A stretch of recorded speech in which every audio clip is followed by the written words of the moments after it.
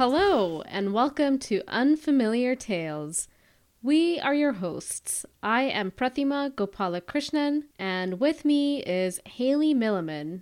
Hello. So today we will continue our conversation about part 1 of the life and opinions of Tomcat Murr. We're still in Murr's early life, and we're also going to discuss the Kapellmeister Johannes Kreisler's first appearance at the court of Prince Irenaeus. If none of those words made any sense to you, that's probably a good sign that you should go back and start at the beginning, because this is the kind of book that we will be getting into the weeds a lot. We've talked about the premise of this book. It's the autobiography of a cat spliced together with the also interesting story of a human, a man named Johannes Kreisler. And we talked about how there are some overlapping characters between the two, so that it's not just two random books spliced together, but it's actually two narratives that are intimately connected in ways that even the editor's preface to the book does not really clue us into. It's something that you're kind of thrown into the book, and you learn as you're frantically trying to stay above water. The most important overlapping character is probably Master Abraham. So we're going to start by talking about him today. Yeah, so Master Abraham is kind of the glue that holds both narratives together. So what is his deal? We like to refer to him not as Murr's master, but as Murr's human patron. But Master Abraham is a master of a sort. He's a master of alchemy and science. So I like to think about him as almost a mix of kind of Gandalf and Rasputin. So I think about him like Gandalf because he's kind of like this weird sorcerer, and he's kind of like Rasputin because he's this court dude who kind of like hangs around this court, and you're almost like, why does this court need this dude? That's a good description of Master Abraham. I think he's absolutely the kind of guy you don't realize you need around until you are very, very rich. Yes. Yeah. So he's got some fireworks going on. He's got some alchemy that he does. We learn in the book that Master Abraham first came to the court at Sigurdshof under Prince Irenaeus' dad. And Prince Irenaeus' dad was kind of a rich man who liked eccentric, strange, and mysterious things. And so, like, I think many rich men who have a lot of time on their hands and like the eccentric and strange, Irenaeus' dad used to wander around the town in disguise. And so one night, as on his wanderings, he heard two men talking about a wizard that they didn't want to meet the prince. And, of course, Irenaeus' dad is a rich man who's kind of used to getting his way. So when he overhears a conversation about this wizard that he should not, under any circumstances, meet, of course, he needs to meet him. Unless, do you think that maybe Master Abraham planted those two cloaked men? Yes. To create kind of buzz, like water cooler talk, like, hey, have you heard about this wizard? Like, get a hold of this wizard. Yeah. And it works like a charm. Exactly. He knows his mark, you know? He put Prince Irenaeus' dad in that marketing funnel, and he got him. Yes, exactly. So he meets the wizard, they spend the night together, and the prince's dad invites Master Abraham to become kind of a permanent fixture of the court and to actually live in the prince's castle. Then after some time, Irenaeus' dad passes away, and Irenaeus becomes the prince. So this is all happening in this little town of Sighardsweiler. The princely compound is called Sigurdshof, but the town is called Sighardsweiler. And a lot of the action of the Kreisler biography, the WP sections, a lot of it takes place at the household of Prince Irenaeus, who, by the way, side note, is not a real prince. So it turns out that once Prince Irenaeus' dad died, Prince Irenaeus initially sent Master Abraham away. But then he realized he kind of missed him. And he searched and searched and searched for him, but he couldn't find Master Abraham for a long time. And during this time, while Master Abraham was away, we learned that the prince one day just randomly loses his princely status. What is that? What is going on there? And then, sorry, that's not even the wildest thing. then the entire village decided to just humor Irenaeus and just keep up the pretense that he's prince, even though he's basically just a rich guy. Rich guy with a big house, for sure. But they decided to kind of keep calling him prince. So we have no information about why Irenaeus loses his princely status. We just learned that he does. And this may mirror the German princely states' lack of autonomy right after the Napoleonic invasions. But, we don't have any of that context in this biography itself. For us, all it means is that we have this kind of farcical court setting. All it means for us rubes reading this in 2021, just lumbering into this book, is that we have this farcical court setting and it's very funny. So this household of Prince Irenaeus, it's Prince Irenaeus himself. His father obviously passed away. His wife, Princess Maria. His daughter, Princess Hedwiga. His son, Prince Ignatius. And then there are a couple other hangers-on. So we already talked about Master Abraham. He's kind of, Rasputin on hand, your weirdo on retainer. There's also a woman named Madame Benzon, who is, gosh, what do these people do? I don't. Yeah, I would like some. I would like these jobs. Yes, just rich person friend of rich person, friend of prince, mildly useful to prince. Exactly. So there's this advisor. I don't know what she is. Just kind of general. Yeah, she's lady, there. Lady about the house. Lady about. I like that. Lady about the house, Madame Benzon, and her daughter Julia Benzon, who is a friend to Hedwiga. So if Master Abraham and Madame Benzon are not enough, just kind of hangers-on, we also have Chrysler. So Chrysler shows up into this court that is Prince Irenaeus and all the people that we just mentioned. And he used to be what is known as a Kapellmeister. So a Kapellmeister is basically kind of the lead conductor of an orchestra or choir that's attached to a specific German court or noble house. So we learn in WP2 that Chrysler previously worked at a duke's court, but one day he just up and quits that position. He felt like he was disrespected and kind of being pushed out, We also learn that Chrysler considers Master Abraham a friend and mentor, though we don't know at this stage how those two met each other. But we do learn that Master Abraham invited him to come spend some time at Siegertshof, so Chrysler quits this job and then heads over to this kind of farcical court of Prince Irenaeus. One of my favorite things about the story of Chrysler quitting the Duke's court is that I don't even think he officially tells anyone he's quitting. Yeah, I think he just kind of leaves. Yeah. So on the one hand, I'm like, life goals. But on the other hand, it does seem like telling the Duke I quit would have been the most cathartic part of this whole thing. And he just kind of doesn't do that. So, throwing some sheet music in his face. I know. There's so much potential. Real missed opportunity. Yeah. Or just kind of, like tonight's music is I quit. Yeah, exactly. Missed opportunity. But that's Chrysler for you. And there are some connections here to E.T.A. Hoffmann's own biography. He was never a Kapellmeister in a noble or royal setting, but he held a number of positions as theater director and eventually as music director in Bamberg, Dresden, Leipzig, and he was certainly aware of this tension between the artist and his employer. I mean, that's kind of the whole point of the Chrysler story, is this impossibility that Chrysler feels of being an artist in society. When we meet Chrysler for the first time in WP1, Master Abraham is about to entrust Myrrh to Chrysler.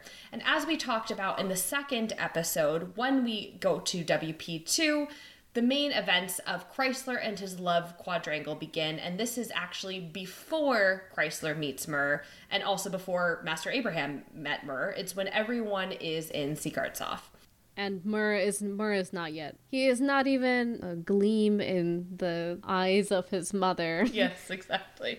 And when we meet Chrysler, he's sort of dropped into the action in his own biography, which is a bit strange. So to set the scene, Prince Irenaeus' daughter, Hedwiga, is wandering around the park at Siegertshof along with Julia, who, as we mentioned, was the daughter of Madame Benzon, again, just kind of people about court.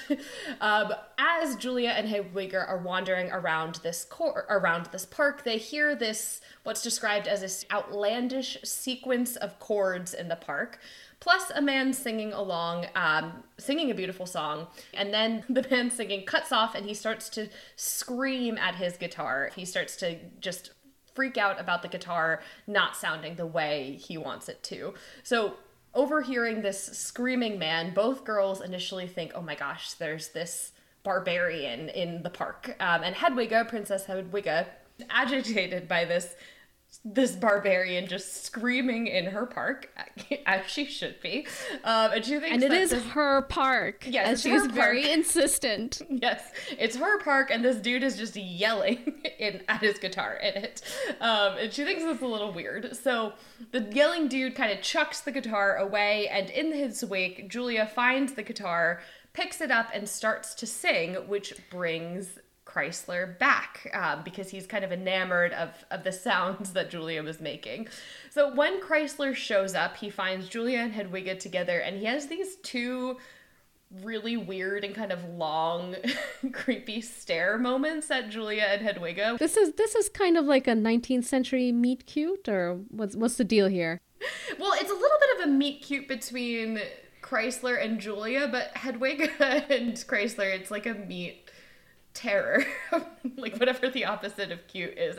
She's very agitated by him throughout this kind of entire passage. But aren't all meet cutes a meet terror? Yeah, well, I think it depends. Sometimes it's like, oh, I bumped into this handsome man at the grocery store, and sometimes you find a barbarian screaming at his guitar in your park. We gotta talk about this your park thing. She's not even a real princess. Well, I mean, it's almost like when everything's stripped away, what do you have but your ceremony? I mean, this is like the whole British royal family, right? Like, what do they have but their series of curtsies that they must all do to each other in private? Like, what does Hedwiga have but the park? I feel like if Chrysler had not been so strange. Was he that strange? I mean, he's just yelling at his guitar. I mean, I was yelling at Microsoft Word, which is kind of my artistic instrument of choice. Yeah, I guess so, but were you doing it in someone else's home or someone else's park? I don't know. Who is she to tell me what to do in her park, which is not actually her park? Well, I guess, do they still own the house, though? Maybe they still own the house and the lands. Yeah, you're right. But the park, the enjoyment of the park comes from... It's for everybody, yeah.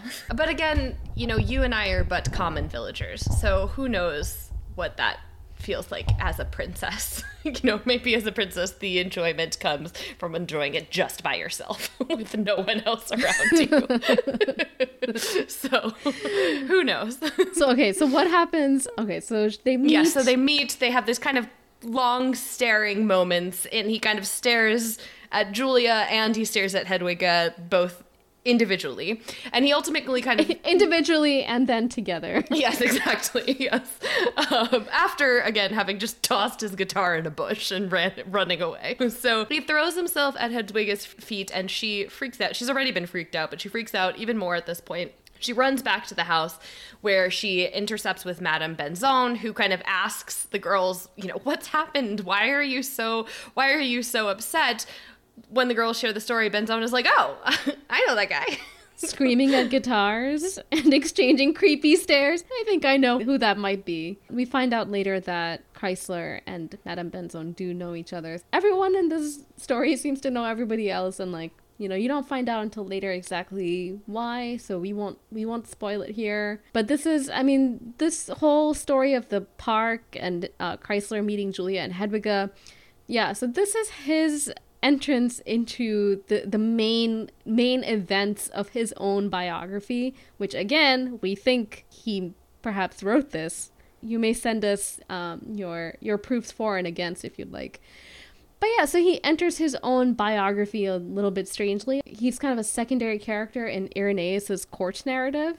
And this is just another example of how weird this biography is. And as we also see in this scene, Chrysler is someone who feels things very intensely. So throughout this book, he pretty much has only two emotions. One is extreme artistic fervor or extreme irony. And he'll just kind of go between those two at the flip of a switch. So he's very stubborn. He's very reluctant to answer questions straightforwardly. He loves making a mockery of courtly manners. He is kind of the anti-Mur in some sense. I said in episode 2 that Mur feels things intensely in his own way. One of the things that you can do when you're reading the autobiography of a cat is that you can kind of heighten the absurdity of certain things that human beings do. It's a very effective. This is something that's true of a lot of the animal tales that we'll talk about on this podcast. It's a very effective tool for satire. And what's great about this book is that we managed to get that without ever feeling like Mur himself is the butt of the joke. We're always kind of on Mur's side. And, a lot of that is because, Mur's story exposes the absurdity of things that Master Abraham does, or things that, human beings do. The big one is kind of the absurdity of scholarly life, and just the life of reading and writing books. But Mur is also, the reason why you just feel like you're on his side the whole time is that Mur just likes throwing himself into new social settings with enthusiasm and with optimism, and he'll throw himself into something and then he'll let himself be disappointed by it. Whereas Kreisler is, on the whole, much more self-aware about setting himself up for disappointments socially. So he comes to a lot of these social contexts already expecting the worst out of everyone around him. And I think, something like the incident in the park, him screaming at his guitar and Hedwiga's reaction to it, I think it's the kind of thing that he would see Hedwiga's reaction and it would just confirm all the things that he already thought about Hedwiga. So, and I think that's also true of, when he meets Madame Benzone eventually, and they're kind of reunited and they're talking about, how they used to know each other before. He acts a certain way. He knows, I think he knows what reaction he'll get, and then he's like, this confirms what the low opinion I always had of you. The other example of this we get is Kreisler's talking about his childhood with a man who's described as a privy councillor, which I thought was some kind of toilet minister or something, yes. But it's actually just a judicial position. Privy to a lot of things. So he's talking. he's talking about his childhood to this man, and he's talking about how he has the same kind of flips between extreme fervor and extreme irony in this conversation, and he's talking about how his parents were divorced, the story of how his mother died and his aunt died. He was raised by this uncle who rarely gave Kreisler any encouragement or affection. So it's this, he's telling this story of, his childhood while also claiming that, he cannot tell you a story. He's kind of making fun of his ability to tell a story straightforwardly, and then he tells a story and then he's like, see, I can tell a story straightforwardly when I have to.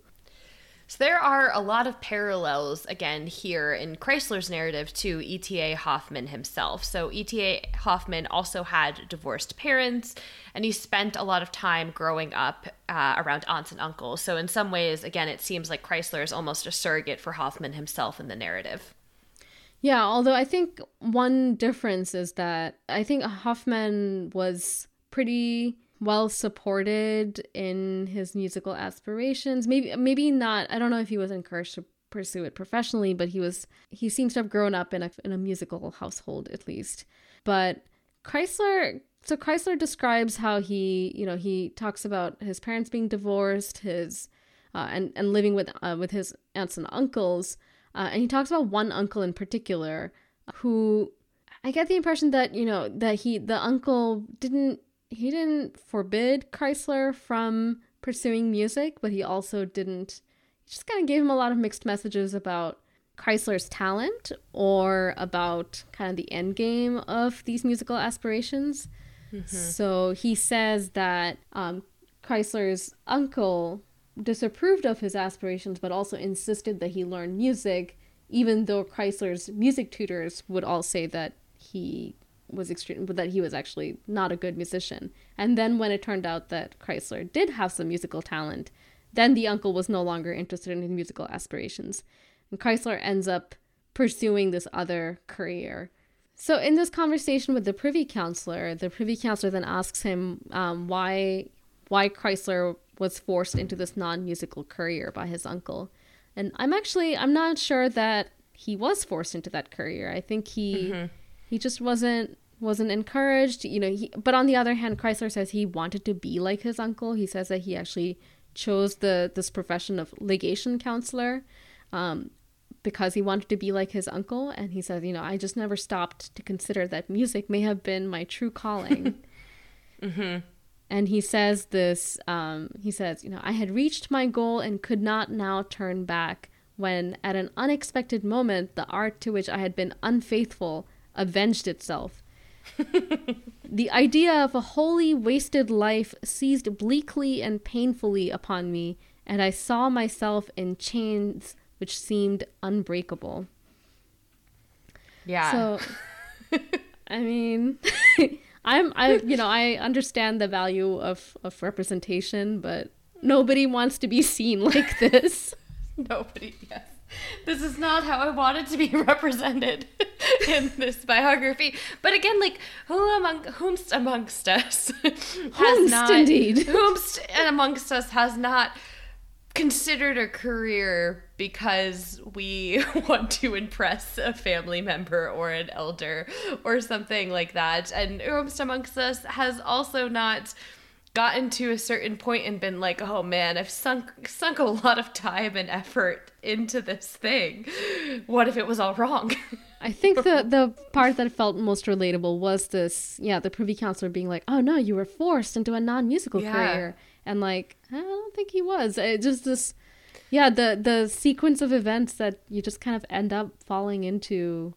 Thinking career. someone cares. Yeah, and like thinking someone cares. Yeah. Right? Like thinking someone cares so much about something, or thinking that this one thing is the right thing to do, and it never is. The person never cares the way you think that they care. And that's what was so again, eviscerating about this uncle thing. It's not, it would be simpler if the uncle just was like, forced him to sign the legation counselor entrance exam papers or something, but I don't know. He didn't. He did not. He didn't do any of that. He just kind of benignly supported, it sounds like he just kind of benignly supported Chrysler, right? But there wasn't that kind of full-throated endorsement that Chrysler was clearly craving. And but so Chrysler... which maybe one should never expect. Maybe that's not the point. Yeah. Yeah. I mean, maybe the uncle was just like, I want you to be happy no matter what. And he truly meant that. But that if you want to be a legation counselor or a, Kapellmeister, either way, I love you. And then I love that Master Abraham has his own little career advice thing here too. He says, fate has always meant by you, and the fact that you can't be content with an ordinary jog trot but keep leaping off the path to right and left is nobody's fault but your own. Again, who wants to be seen like this? But come on, it's not only the leaping off the path to right and left, but I think Master Abraham understands that Chrysler wants to be someone who is described has a calling. As, exactly. Is not happy with an ordinary jog trot. Yes, he wants to be sprinting straight on till morning. But I think also it's interesting, when we consider the parallels between Chrysler and Hoffman, right? Like, did Hoffman wish for an Abraham himself who would just be like, come on, get it together, dude? Because Chrysler himself was kind of leaping off the path left and right and had several different professions and, professional passions that he pursued. So it's interesting to think about, did Hoffman want his own Abraham? I don't think Abraham is providing anything of value in this exchange. I think, Maybe it's just me resonating with it. Who's like, hey, Master Abraham's telling me to just pick a path and go forward. I felt like Master Abraham is kind of enabling Chrysler's idea that, like, fate is, I cannot be. Yeah, that's right. I can't be content with an ordinary jogtrot. That's what I read this and I was like, that's right. I'm special too. So I think we take from it. I think Master Abraham is just enabling some of Chrysler's special boy tendencies. Yeah, I guess the stars, he goes on to say, you're right to think in your boyhood years, your stars exerted a peculiar influence. So the stars were aligned for Chrysler in a way that Chrysler probably doesn't need to hear that the stars were spelling out his fate. He just needs to go on the path. Maybe he'll become a privy counselor at the end of this. Like, maybe he'll talk to the privy counselor and be like, it sounds like pretty interesting work. I mean, it's a job. I was just looking at the wrong type of counseling. A legation counselor is very boring, but a privy counselor, though. Sounds good. So that's kind of what's happening with Chrysler in part 1 is we learned that eventually Chrysler is going to adopt Mur. But before Mur was born, when everyone's hanging out in Sieghardtshof, we learn about how Chrysler quit this job at the Duke's court and how he's ended up here. And we're seeing that some events have been set in motion by Chrysler meeting, not only kind of reuniting with his friend Master Abraham, but also meeting Julia and Hedwiga and Madame Benson. Meanwhile, what's going on with Mur? Well, so Mur is also not content with an ordinary jog trot or an ordinary cat's life. But unlike Chrysler, Mur has a very kind of clear sense of himself and what he wants to accomplish. And that is learning to read and write. So under Master Abraham, we learn that Mur has basically unlimited freedom to educate himself as long as he follows the natural courtesies of not stealing Abraham's food and not peeing in the house, which is really what we ask of everyone living with us, what we all want. You can pee in the house, just in the designated areas. Pee in the designated areas, exactly. The privy I am the privy counselor of my house. Yes. So Mur has this freedom under Abraham, but Abraham was not quite understanding at first. So Mur sees Abraham's desk as almost a holy space, and he is enamored with it, and he waits and he watches until Abraham leaves and then sees his chance to jump up on the desk. So once Mur jumps up on that desk, he just burrows himself in all of the books and papers there, and Mur is very clear that he means no harm to the books. This is not out of mischief, it's out of scholarly veracity and love for all the knowledge that he can gain. But in doing this, Mur accidentally scratches some of the papers.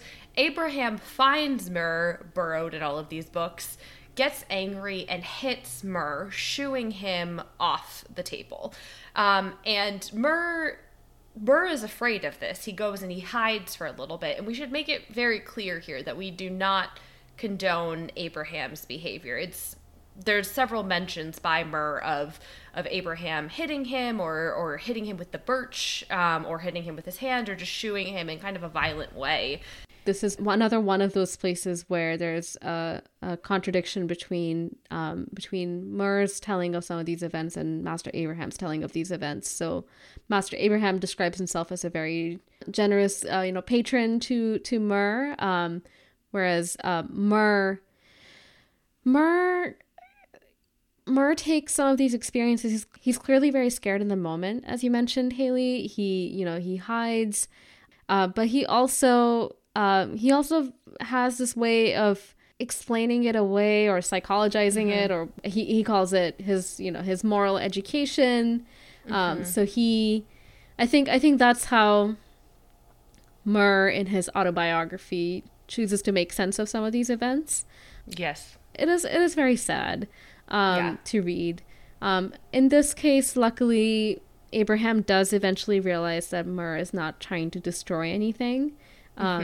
Yeah. So Abraham realizes Mur does not mean the books any harm. Abraham realizes that Mur is just interested in reading the books. So he tells Mur that it's okay. He's allowed to read the books as long as Mur treats the books very gently and only leaves light scratches if he needs to mark, an interesting chapter or something like that. But he has to take care of the books. So Mur takes that and runs with it. He's very careful to handle the text gently from that point forward. And this story of how Mur encounters books for the first time, we get this alongside the story of Chrysler being raised in his uncle's house, and there's a striking contrast there too. Chrysler is given full freedom to read in his uncle's library. I know it's obvious to be like, well, obviously Mur is a cat, so no one was expecting him to read in the library, but those are exactly the kinds of absurdities that come to the fore when you're reading Mur's narrative, and you can especially see the contrast between theories of education when applied to humans and theories of education when applied to cats. And this is a watershed moment for Mur, not just because he first gets to read the books, but also the lesson he learns to read the text, but gently, is something that Mur takes to heart. When he opens the book for the first time after that, he explicitly states that he takes great care to open the book gently with one paw. And this care that Mur exhibits with the books is really at odds with how the editor describes the splicing together of the text. So the editor says, it seems that the cat took this book and tore it up. And that's how we get this. But the truth is they don't really know how this book was put together either. This is just the facts as best as they can establish them. But from what we know of Mur describing his own conduct around books, he doesn't give any indication that he would be the kind of cat to tear books. He's kind of very respectful. And as you said, Haley, he almost kind of, the study is such a sacred place to him. It seems out of character for him to, tear up a book. Yes, and he doesn't just take care reading books, he also takes care because the next thing he does is start to teach himself to write. And he takes immense care with this as well. So Mur teaches himself to write in these sections, and he has to kind of develop his own unique style for how to do this because he is a cat and doesn't have thumbs. And this is the 19th century, so unfortunately he doesn't have a typewriter or a keyboard that he can just push. He's got to figure out how to dip his pen in the inkwell without getting ink all over his paw and kind of messing it up. And so he goes through several rounds of iteration before he figures out what works for him. Ironically, we've actually gone backwards in kind of cat-friendly writing devices. So, typewriter would have been great, or a big mechanical keyboard. But, I don't know how Mur would do with touch pads on the MacBooks are disaster for humans too. Scrolling, exactly. Yeah, but I don't know how he would do with, a stylus or a touch screen. Yeah, exactly. As a present. This is a struggle that many lefties know, right? Like the struggle of how to avoid getting ink all over your paper and figuring out how to handle a stylus. So Mur learns how to write. He learns how to dip his pen in the inkwell without getting ink and how to create a legible scrawl, and he starts to write after that. So he begins a pretty prolific career as a writer, and his first writings are Thought and Intuition, or Cat and Dog, Mousetraps and Their Influence on the Character and Achievement of the Feline Race, which is a political work, and then Cawdeller, King of Rats, which, as you might assume, is a tragedy. And a tragedy itself, the manuscript itself is not a tragedy. It is a tragic story. So he is, as perhaps many young writers, he's very ambitious and very wide-ranging in the kinds of genres he experiments with. Lucky us, we hear him talk about some of these books, the Cat and Dog book, the Mousetraps book, but we actually also get some of the context for when in his life he was inspired to write some of these books, and we're very fortunate to have that information. Yeah. So the first several sections chronicle Murr's journey to read and write, but then also, as you mentioned, his introduction to two significant characters that influence what he's writing. The first being Ponto the poodle, and then the cat Mina, who is his mother. So Murr meets Ponto when Ponto's owner comes to engage with Master Abraham, and Murr knows Ponto's owner. He's met him before, but this is the first kind of time that he's brought Ponto, and Murr is terrified. So Murr's first frightened of Ponto. He kind of hides, runs away, but he hears from Ponto's owner that Ponto is friendly towards cats, and then he eventually hears Ponto start to speak broken Cattish, the language that cats speak, and kind of slowly starts to trust Ponto and to kind of peek out and maybe engage with him. And in this passage, we learn a lot about animal communication. We see that it, like human communication, is both spoken language and body language. So Murr interprets Ponto's motivations based on both what Ponto is saying in the broken Cattish and then kind of how Ponto is orienting himself towards Murr physically. So eventually, Murr indicates to Ponto by kind of swishing his tail a little bit that he's interested in pursuing this friendship, and they just fall deeply into friendship love. They're kind of tumbling all around, they're having fun with each other, and we find that this friendship made a really big impression on Murr, and it caused him actually to start to write Thought and Intuition, a comma, or Cat and Dog. And in this manuscript, Murr explores language in dogs and cats and asserts that there isn't a cattish or a doggish. There's just one common language from which cattish or doggish and doggish are derived, kind of like Latin, and then cattish and doggish are like Spanish and French, right? There's like a common ancestor there. And we also learn in this manuscript that there are actually even more dialects of both cattish and doggish. So Ponto, for instance, speaks a dialogue of doggish known as poodlish, since he is a poodle. But Murr in the manuscript kind of states that there's so many clear roots that they clearly have a common language. For instance, bow wow is so similar to meow meow.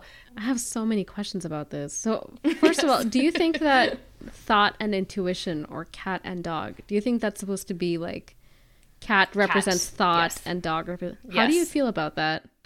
You know, I think it's a purposely controversial title, I would say, because I think that Murr then his kind of thesis of the manuscript is that there isn't differences between cattish and doggish, right? There isn't this difference, but they come from this kind of one common place. And so I think maybe what he's saying is it's not...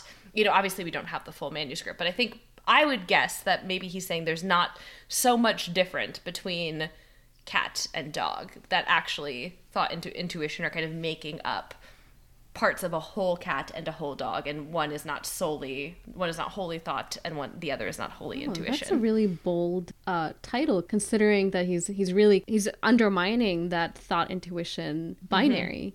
Mm-hmm. Yes. Yeah. Okay, so then my other question is, I think the really interesting thing about bow bow and meow meow, which... Bow wow. Bow wow and meow meow, is that Murr has the theory that they're both, that those are actually derived from a common Proto-Indo-European root. The meow meow, my cats use that one to communicate with me, the human. They don't really use it ever to communicate with each other. And I'm wondering if bow wow has a similar use, or if bow wow is the way that it's evolved. It can be also for other dogs or for, other animals. Yeah. I mean, Murr himself says that, he says that a lot can be packed into the meow. And he talks about his very first, he remembers clearly his very first, and it was to a human. Yes, it was to a human. So, I'm not sure, because he does say that there are not so many differences, again, between even humans and then cats and dogs as well. So it's possible that these are primarily for humans. He does talk about other doggish and cattish words that have similar roots as well. Like yap yap and snap snap. Yes. And grr grr and purr purr. So I think this is I wish we had the full manuscript, kind of the full lost works of Mur, because that's, again, I think the yap yap and the snap snap, I could see those as I could see where they have a common meaning, but grr grr and purr purr, I think of purring as I think of purring as a predominantly or primarily positive, but not exclusively so. So interestingly, cats can also purr when they're under distress or feeling anxious. Grr grr. Maybe there's a similar tipping point between extreme pleasure and extreme anxiety. That maybe is encapsulated by this grr grr purr purr parallel that Mur points out. Yeah. Well, we'd have to ask Knox, but I do know that sometimes he does behaviors that might be interpreted as anger when he's actually excited. So he'll shake, for instance, or whine in a way that seems like he's in distress, but he is actually very excited. It's strange to me that poodles in Germany would not speak the same language as retrievers in Germany. They would speak like a poodlish dialogue and retrieverish dialogue versus all Germanic doggish, which I think is... Mur is kind of writing in a very specific German context as well, so we would have to find his full works. I think that would be really interesting to see if he had anything to say about how this plays out, how the breed variation plays out alongside regional variation. Yeah, definitely. So, yes, a large part of Mur's narrative in these sections is focused on him.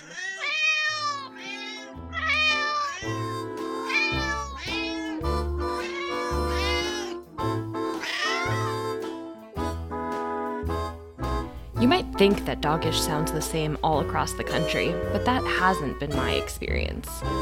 I was born in Mississippi, and I grew up in Tennessee, where the dogs like to elongate their vowels.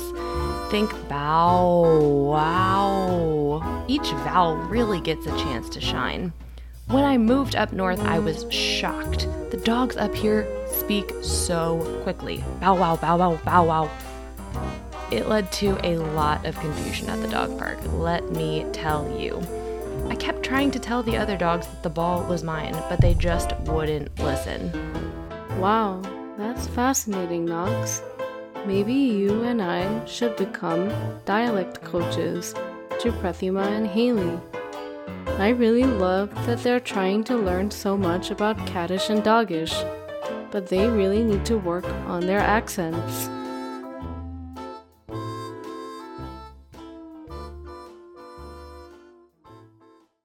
Beginning kind of his scholarly pursuits, and the other narrative focuses on him meeting his mother. Yeah, so the other important encounter that Mur has in this section is with a cat named Mina, who is actually Mur's mother. It's a really striking episode because Mina presents a challenge to Mur's scholarly aspirations that no one else has really voiced to him yet. Mina has not had an easy life. Mina actually confirms Master Abraham's story that Mur's litter was apparently drowned. So she lost her entire litter after giving birth to them. And she realizes later on that Mur was actually saved, but she doesn't know that until Mur suddenly meets her one day. Mur meets her because he's out for a stroll on his roof one morning, and he hears sounds from the attic. And he's drawn by them, and he jumps into the attic, and he sees this beautiful calico cat who he learns is his mother. So they're not, distant from each other. This is, she's definitely on the same block. I can't tell how the attics are set up. I can't tell if she's in the same house. Yeah. I don't know who this old woman is that drowned her kittens. But it turns out that even before this incident with the old woman drowning the kittens, Mina already sensed that her litter was in danger because Mur's father, who Mina describes as a very handsome fellow, and she says that some people even mistook Mur's father for a count because of his demeanor and his elegant manner. So Mur's father looked like a real aristocrat. Now, I should know here that my understanding is that a single litter can have kittens fathered by multiple tomcats. Yeah, she does say that Mur looks exactly like the faithless ingrate who abandoned her. So it's clear that the cat who abandoned her is Mur's father specifically. But he sounds like, even though he had great manners, he was a bit of a shithead. Because not only did he abandon Mina and Mur and the rest of the litter, Mina says that the father actually tried to eat the baby kittens, to which Mur says, "Dearest mother, do not condemn that propensity entirely." And Mur says, even the Greeks worshipped the god Kronos, who ate his own children, but Jupiter was saved from that. Jupiter becomes the king of the gods, and Mur was saved just like this king of the gods. But Mina says, come on, you're nuts. I protected you. I saved you here. So the gist of the scene is that Mina is, she's a very wise cat. She's not impressed by Mur knowing Greek mythology. So when Mur hears the story of his father trying to eat the kittens, which I'm not sure if that's normal. Oh God, I don't know. The story goes to very dark places. But when, Mur's reaction to this is, like Kronos. And Mina is just not having it. She says, come on, you're being ridiculous. I protected you. You should be thanking me. So she's not taken in by Mur knowing Greek mythology or talking about his learning. In fact, when she learns that Mur can read and write, her first reaction is, make sure Master Abraham doesn't find out, because you can bet he's going to put you to work. So she says, the moment Master Abraham learns that you can write, my dear Mur, he will make you his copying clerk, and he will demand of you as your duty what you now do for pleasure and of your own free will. So this is like, cue that meme of Karl Marx cribbing off of Dolly Parton's paper as she writes 9 to 5, except instead of Marx cribbing Dolly Parton, it's Marx cribbing off Mina the cat. Yeah. Yeah, if Knox or Pebbles, if they have any podcast editing skills, they're definitely hiding them well from us, lest we find them out and make them work for us. It's unclear at first whether Mur grasps the wisdom of what Mina has said to him. It does sink in over time because he becomes a little more careful around Master Abraham. Yeah, and it turns out that he's right to be cautious about it, because an incident happens later where Ponto, the poodle, takes some of the pages of Mur's writing to his human patron, Lothario. And then Lothario kind of figures out that the pages contain Mur's writing and storms back over to Master Abraham's and reveals to Master Abraham that the manuscript that Ponto has brought him has been written by Master Abraham's cat. And he accuses Master Abraham of training Mur to write because, Master Abraham's this kind of weird alchemist wizard, and it seems like it would be in his wheelhouse. And then Master Abraham says, I didn't know such thing. Yeah, and this is ironically the thing that Mina feared. She was worried that Master Abraham would find out that Mur can read and write and would basically turn him into an underpaid research assistant. That's why I think Mur becomes a little more careful around him, careful about how overtly he's pursuing his scholarly inclinations. But Master Abraham, in this exchange with Professor Lothario, it's not even on his radar. He has no interest in using this cat's reading and writing skills for anything. He seems to find the whole suggestion kind of absurd. And it's a little strange because we had Master Abraham earlier seemingly encourage Mur's reading ambitions. I think both of us were wondering why Master Abraham was suddenly so surprised to see Mur's pages. So what's going on here? Yeah.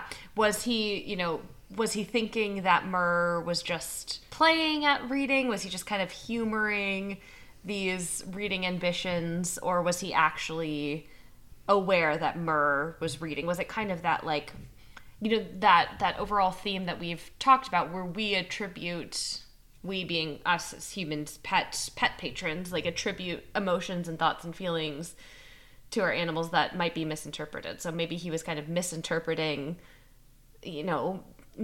what Mur is doing as like an, oh dear fellow, so cute so cute that you like books, when Mur actually is like, no, I really like books and I'm serious about this scholarship. Well, there are three possibilities as I see them. One is that, yes, Master Abraham was just humoring his cute little cat who wants to burrow in all the books, like, oh look, my cat is reading. Option 2 is that he genuinely knows that his cat is reading, but was extremely surprised to learn that his cat is also writing, and that too writing poetry. Option 3 is that he did not want to reveal to Professor Lothario that he knew what was up. So this is like, he is playing 4-dimensional chess, not revealing to Professor Lothario that he knows that his cat is both reading and writing, and also hiding it from Mur that he knows what he's up to. I don't think there's any basis for that. Yeah. For any of these theories, actually.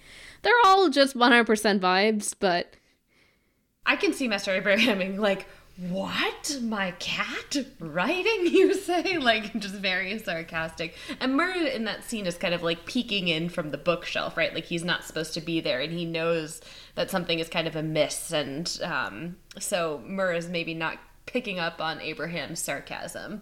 And he also has this incident with Mina recently where he knows to be nervous about humans kind of learning about his talents. So maybe his own fears and his own experience is kind of clouding how he interprets what Abraham is saying. And so although this interaction with Mina, it instills this distrust, maybe, or just caution, I think, Mur exhibits around Master Abraham.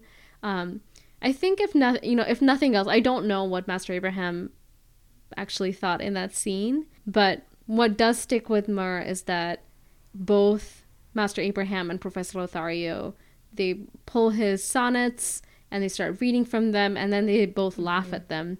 And Mur feels, regardless of what Master Abraham does or doesn't know about his writing ambition or any of that, Mur finds that very hurtful. He thinks that this is not how you encourage a young artist or a scholar in the making. So I think even if Mur had no reason to maybe be suspicious of Master Abraham indenturing him into scholarly servitude, he does have reason to be distrustful in the end because they laughed at him, and I think that really hurt him too. And it mirrors Chrysler in some ways, right? Where Chrysler is feeling like he's not getting the support he needs in his artistic ambition. And the same is true for Mur, right? Mur has all this ambition and he just really wants to share it and kind of be appreciated. And he's met with derision and kind of rejection from his mother too. But I think the difference is that Chrysler really takes that to heart, whereas Mur is like, all right. It's like fuel, almost. Like both experiences are kind of like fuel to him, where with Mina, he's like, I'm just going to do it anyway. And then, from this, he's like, I'm going to write a better It's on a strong book. Front. I'll give him that. But I felt for him in this scene. And Mur is having he's having this moment of kind of realizing some truths about his relationship with Master Abraham, but it's important to note that for all of this, disappointment that he feels in this scene with Professor Lothario, reading his manuscript, his reaction to some of these incidents with Professor Lothario and Master Abraham isn't then to retreat to his mother or to retreat to find other cats. That does happen later in the book. I think he finds other ways of being around other cats. But at this point in the story, he has this exchange with Mina. He only meets her once in his life. He notices that he notices that he has a much more comfortable life than her. And he tells her, I have some extra fried fish from my breakfast. I'm going to bring it to you because you look really hungry. And then he goes and he gets the fish. And once he gets the fish, he has, shall we say, a change of heart. Let's hear Mur describe this in his own words. Who can measure the inconstancy of heart of those who walk beneath the light of the moon? Why has fate not locked our breasts against the wild play of unworthy passions? Why must we bow like a frail reed shaken with the wind before the storm of life? O hostile fate, O appetite, thy name is cat. With the herring head in my mouth, I climbed to the roof, like pious Aeneas, intending to get in through the attic window. I then fell into a state that, dividing myself in a curious way from myself, yet seemed to be my real self. That strange feeling, compounded of desire and reluctance, numbed my senses, overpowered me. Resistance was useless. I ate the herring head.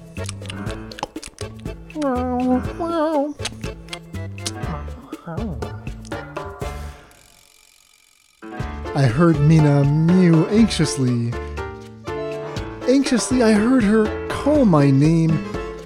Full of remorse and shame, I ran back to my master's room and crept under the stove, where I was tormented by the most distressing ideas. I saw Mina, my black and white mother. I saw her desolate, abandoned, hungry for the meal I had promised, near fainting. Oh, what a bitter, heart-rending pang went through me. I decided to invite the poor creature to share my breakfast milk, if possible.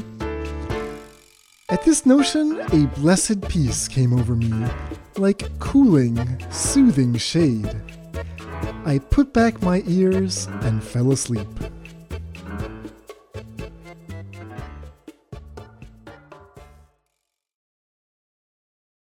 So this whole episode made me so sad and also made me laugh so hard. It's one so of funny. I think it's one of our favorite passages from the book, from the entire book. There are just these little moments where Mur's aspirations clash with his, instinct or nature or whatever you want to call it. And he says, myself and then my real self. And my real self is what made me eat this fish head that I'd promised to my mother. I feel you, Mur. He says, my senses were numbed. I was overpowered. I had to eat the fish. And, on the one hand, it's instinct, nature, whatever. But on the other hand, I think it's also because, does Mina... I think in the scene we see that he doesn't really think of Mina's relationship to him as maternal in any meaningful way.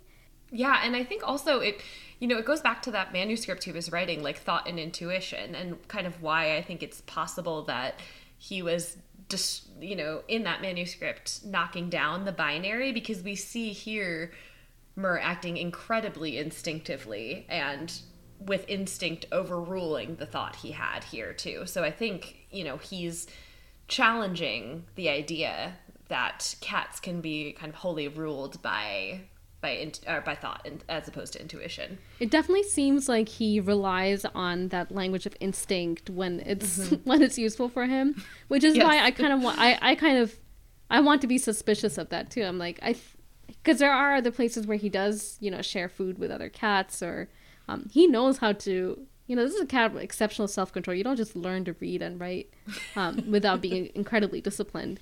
So it made me think honestly of, so I had a neighbor in New Haven who had 3 cats, I think 3 or 4. It was a mother cat and her 2 daughters. But I always felt like they didn't visibly have a mother-daughter dynamic, whatever that would look like for a cat. And this is, again, maybe I'm assuming certain things about what a mother-daughter dynamic should look like for a cat. They didn't go shopping. I don't know. But they were all kind of just pure cats at home. There was, and this is partly because the mother was, maybe just a few months older than the kittens.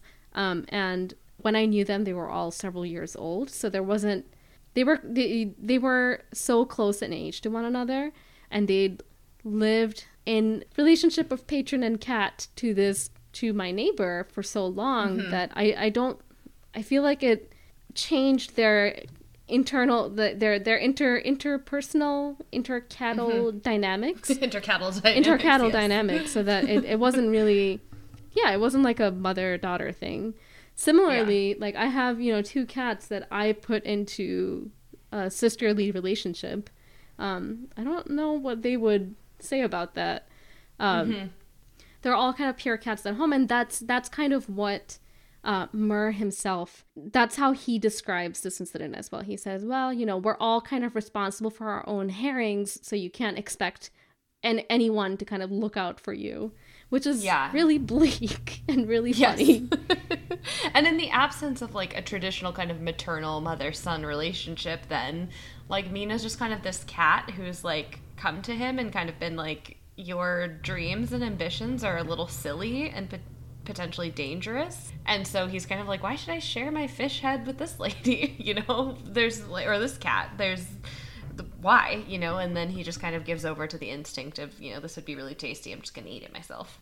We endorse sharing your leftovers unless they're really, really delicious. Yes. Yeah, and then you know what? Eat them. We've all been there. We've all been there with a plate of leftovers we accidentally told someone else they could have. But one of the best parts about this passage is that E.T.A. Hoffmann has this way of writing the physicality of the cat in ways that heighten the absurdity of some of Mur's actions, and then also highlight this kind of tension between, what is Mur doing versus what Mur appears to be doing, right? So with this interaction with his mother, did he have a tearful reunion with his mother? Did he promise her some leftovers and then go eat them himself and take a guilt nap, as again we all do? Or, if someone else was watching this, did he go up and meow for a while at another cat and then come back down and eat a snack, right? If a human was watching, how would they interpret Mur's actions? And so Hoffmann plays with these kind of descriptions of, again, cat instinct, nature, thought, and intuition and thought, so that you're not really sure what you're seeing. Bringing that back to Abraham, right? When Abraham first realizes that Mur is reading, did his cat just shred his pages because he's a cat and that's what cats do? Or was that cat overcome with the hedonistic pleasure of his single-minded scholarly pursuit? Who knows, right? And same thing with Mur writing. That kind of leads to why we have these three theories for what Abraham could be thinking when he sees Mur reading. Is it cute, or is it actually Mur reading? Are the cats in the alley behind your house wailing and yowling, or are they performing street theater? Is your dog eyeing, the other dogs running around at daycare with suspicion because he wants to herd them and that's his instinct, or because he has some beef with them because they took his ball the last time, the handler came in to play with them? Who amongst us, whomst amongst us can tell? We know that this is the last time that Mur sees his mother, Mina. Right after he steals, well, he doesn't steal the leftovers. He promises leftovers and then does not deliver on the promise. Yes. But then as he feels very guilty about it, and then he says, okay, it's okay, I'll share my breakfast with her. And then he falls into this guilt relief nap and then fails to invite her over for breakfast. And he says that although he never saw his mother again, he found comfort and relief in science. What a nerd. Just very, very big, I fucking love Wissenschaft energy here from Mur. And he says that, there's something wonderful about the sciences, and he says, my ardent thanks to the noble man who invented them. To that we say, yes, thank you, Mr. Science Man, whoever you are, wherever you are. Mur has this way of being really enthusiastic and really naive about in this case, science, and science as in, Wissenschaft, scholarly pursuits. And it's just, again, very sad, but very funny to read him saying, I never saw my mother again, but that's okay because I had science. It's both a reflection of where this young cat is in his journey right now. It's a subtle hint, or maybe not so subtle, that our beloved and slightly pompous hero has a lot of learning still to do. And I think the remaining parts, parts 2, 3, and 4 really deliver on that promise of what happens when Mur is actually around other cats, and when he realizes that maybe he's a little strange for being so into scholarship and Wissenschaft. With that, I think we will wrap up episode 3 and also part 1 of the life and opinions of the Tomcat Mur. And we will be back soon to discuss part 2, the adventures of Chrysler, and then also what Mur will learn as he starts to interact with more cats.